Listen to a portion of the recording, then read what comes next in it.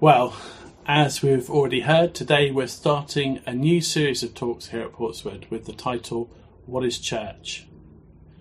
Now that might seem like a strange question to be asking, especially as many of us have probably been going to church for most of our lives.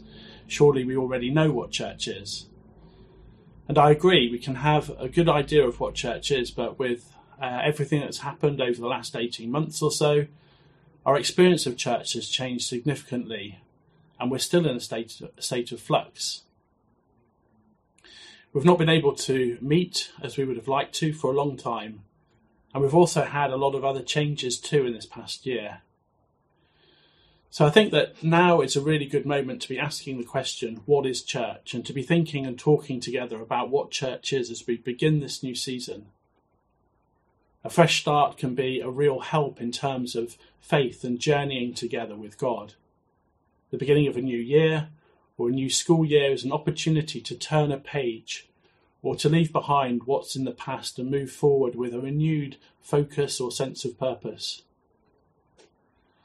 From God's perspective, every day is like a new start.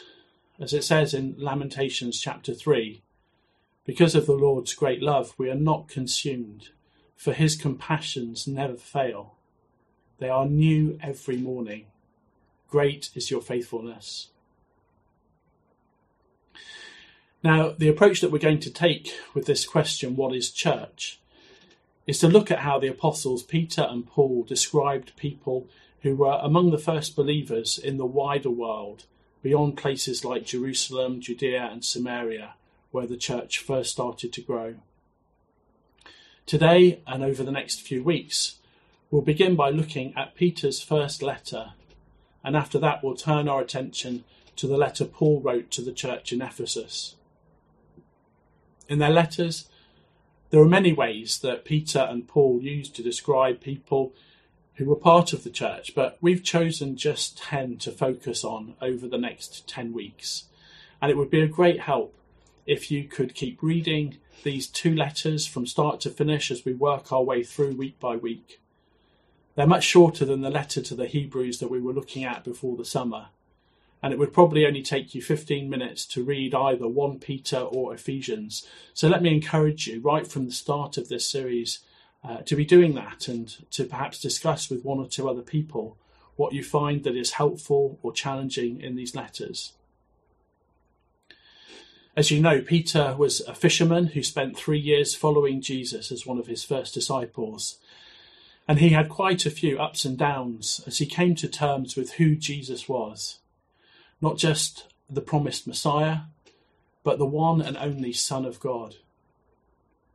And after Jesus' death and resurrection, Peter was instrumental in making these truths known to a wide audience. Although he faced opposition and persecution and ultimately death, and in spite of a few wobbles along the way, he remained faithful to the one who had called him to leave behind his fishing nets and to become a different sort of fisherman. When we read the first verse of this first letter, we immediately have a description of the people he's writing to. Peter, an apostle of Jesus Christ, to God's elect, exiles scattered throughout the provinces of Pontus, Galatia, Cappadocia, Asia, and Bithynia. Now, with the help of a map or the internet, we find that these strange sounding places are all located in Asia Minor. In fact, they're different regions of what we know today as Turkey, and some of us have probably been on holiday to these places without even knowing it. But it's the word exiles that I want us to explore together this morning. Why does Peter call them exiles? And what does that tell us about the church? And what difference does that make to us today? When you hear the word exile, I wonder what images or ideas come to mind.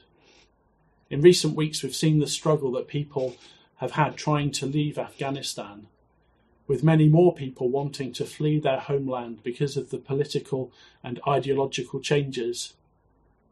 It's something that we've become very familiar with over the past few years, people escaping from one country because of wars or famine or hardship, and arriving in another as foreigners or refugees. It's very emotional and often hard to comprehend. The word exile also has a strong resonance with the story of God's people that we read in the Bible.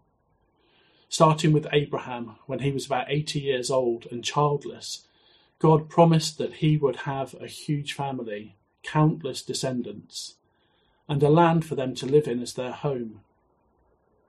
Over centuries, God fulfilled these promises, and the nation of Israel settled in the land that God gave them, and they prospered greatly. But there came a time when, much later on, they were conquered by stronger nations and taken into exile in Babylon and other places.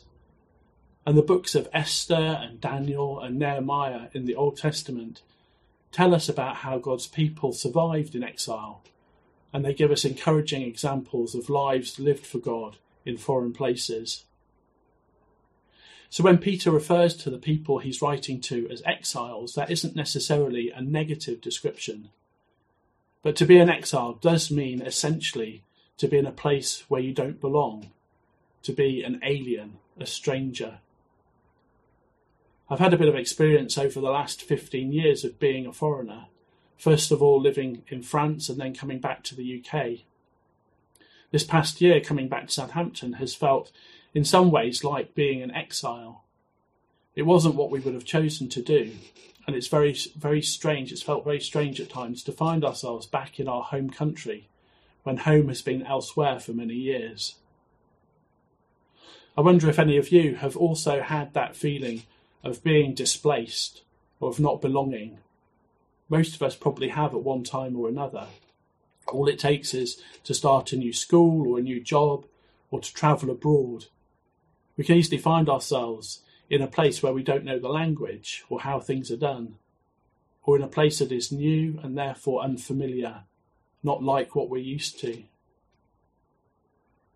I think that Peter refers to these believers as exiles to remind them that they're not at home in this world, that something has happened to them to give them a different perspective on life where they're living.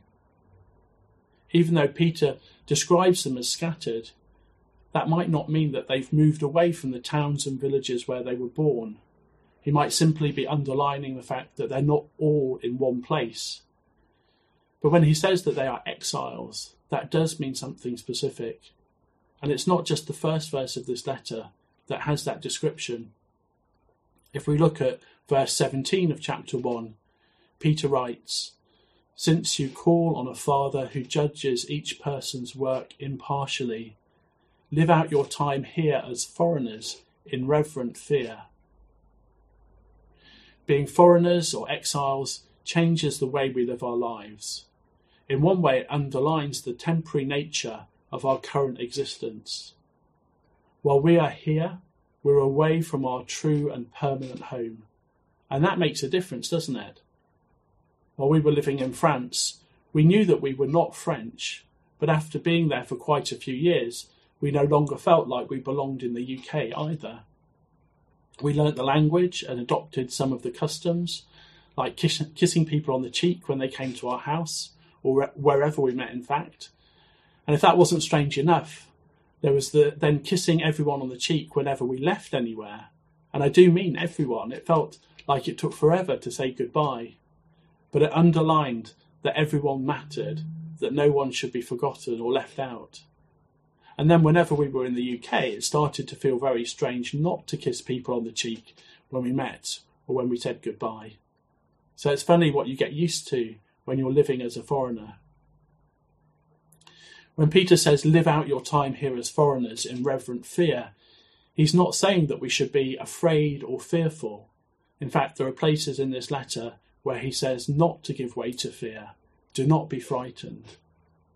He tells us to cast all our anxieties on God because he cares for us, and he describes believers as being shielded by God's power. The idea of living as foreigners in reverent fear has to do with being conscious of God, being aware of God, and being respectful towards God and towards others too. And these ideas of being conscious of God and respecting others are repeated again and again in this letter. In chapter 2, Peter tells us to show proper respect to everyone, In chapter 3, he tells husbands to treat their wives with respect, and then he writes that we should always be prepared to give an answer to everyone who asks us to give the reason for the hope that we have, but to do this with gentleness and respect. As foreigners or exiles living in someone else's country or city or town, respect for others goes a long way. I think we can all imagine the situation of being on holiday abroad and seeing other people from our home country behaving as if they owned the place and being very disrespectful of local people. That's the very opposite of what Peter is encouraging here. We are exiles, and so in one sense we're only temporary visitors. Our real home is elsewhere. So let's be careful about how we live our lives, not frightened, but full of respect and concern both for God and for other people.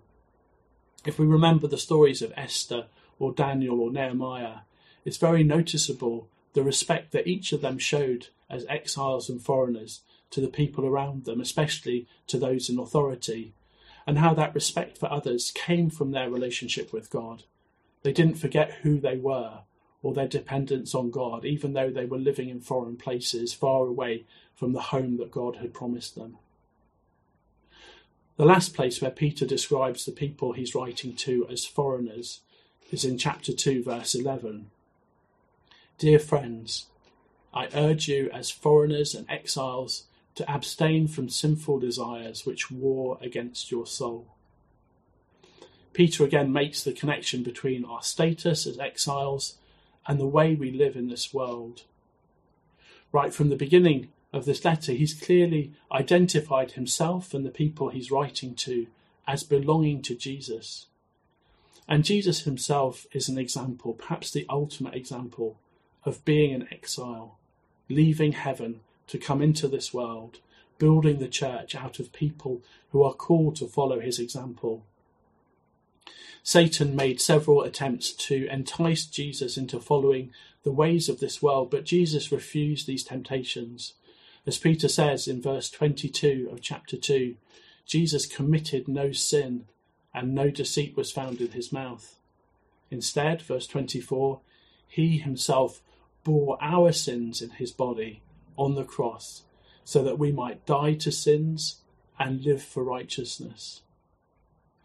To be honest, I'm not sure how seriously I've taken Peter's words here. It's easy to read them, but much harder, I think, to take them to heart and to put them into practice. Peter tells us that Jesus took the punishment for our sins on the cross, not so that we could do just whatever we wanted to, but so that we might die to sins and live for righteousness. Now, that's not an easy thing to do by any means, but perhaps as we keep reading through this letter, we'll be reminded that we're being urged as foreigners and exiles to abstain from sinful desires which war against our souls. Perhaps we're not even aware that we still have sinful desires, let alone that they wage war against our souls.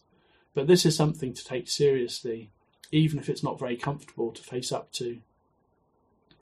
There are many places in this letter where Peter encourages his readers to think about how they're living and what they're living for. Today we're just making a start, but already there are things to respond to and to talk about together. If we're going to make the most of thinking about this question, what is church, there'll be lots of things to discuss and to pray about over the coming weeks.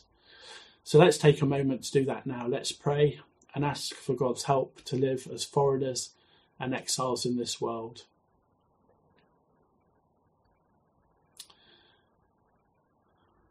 Lord Jesus, we thank you that you came into this world for us.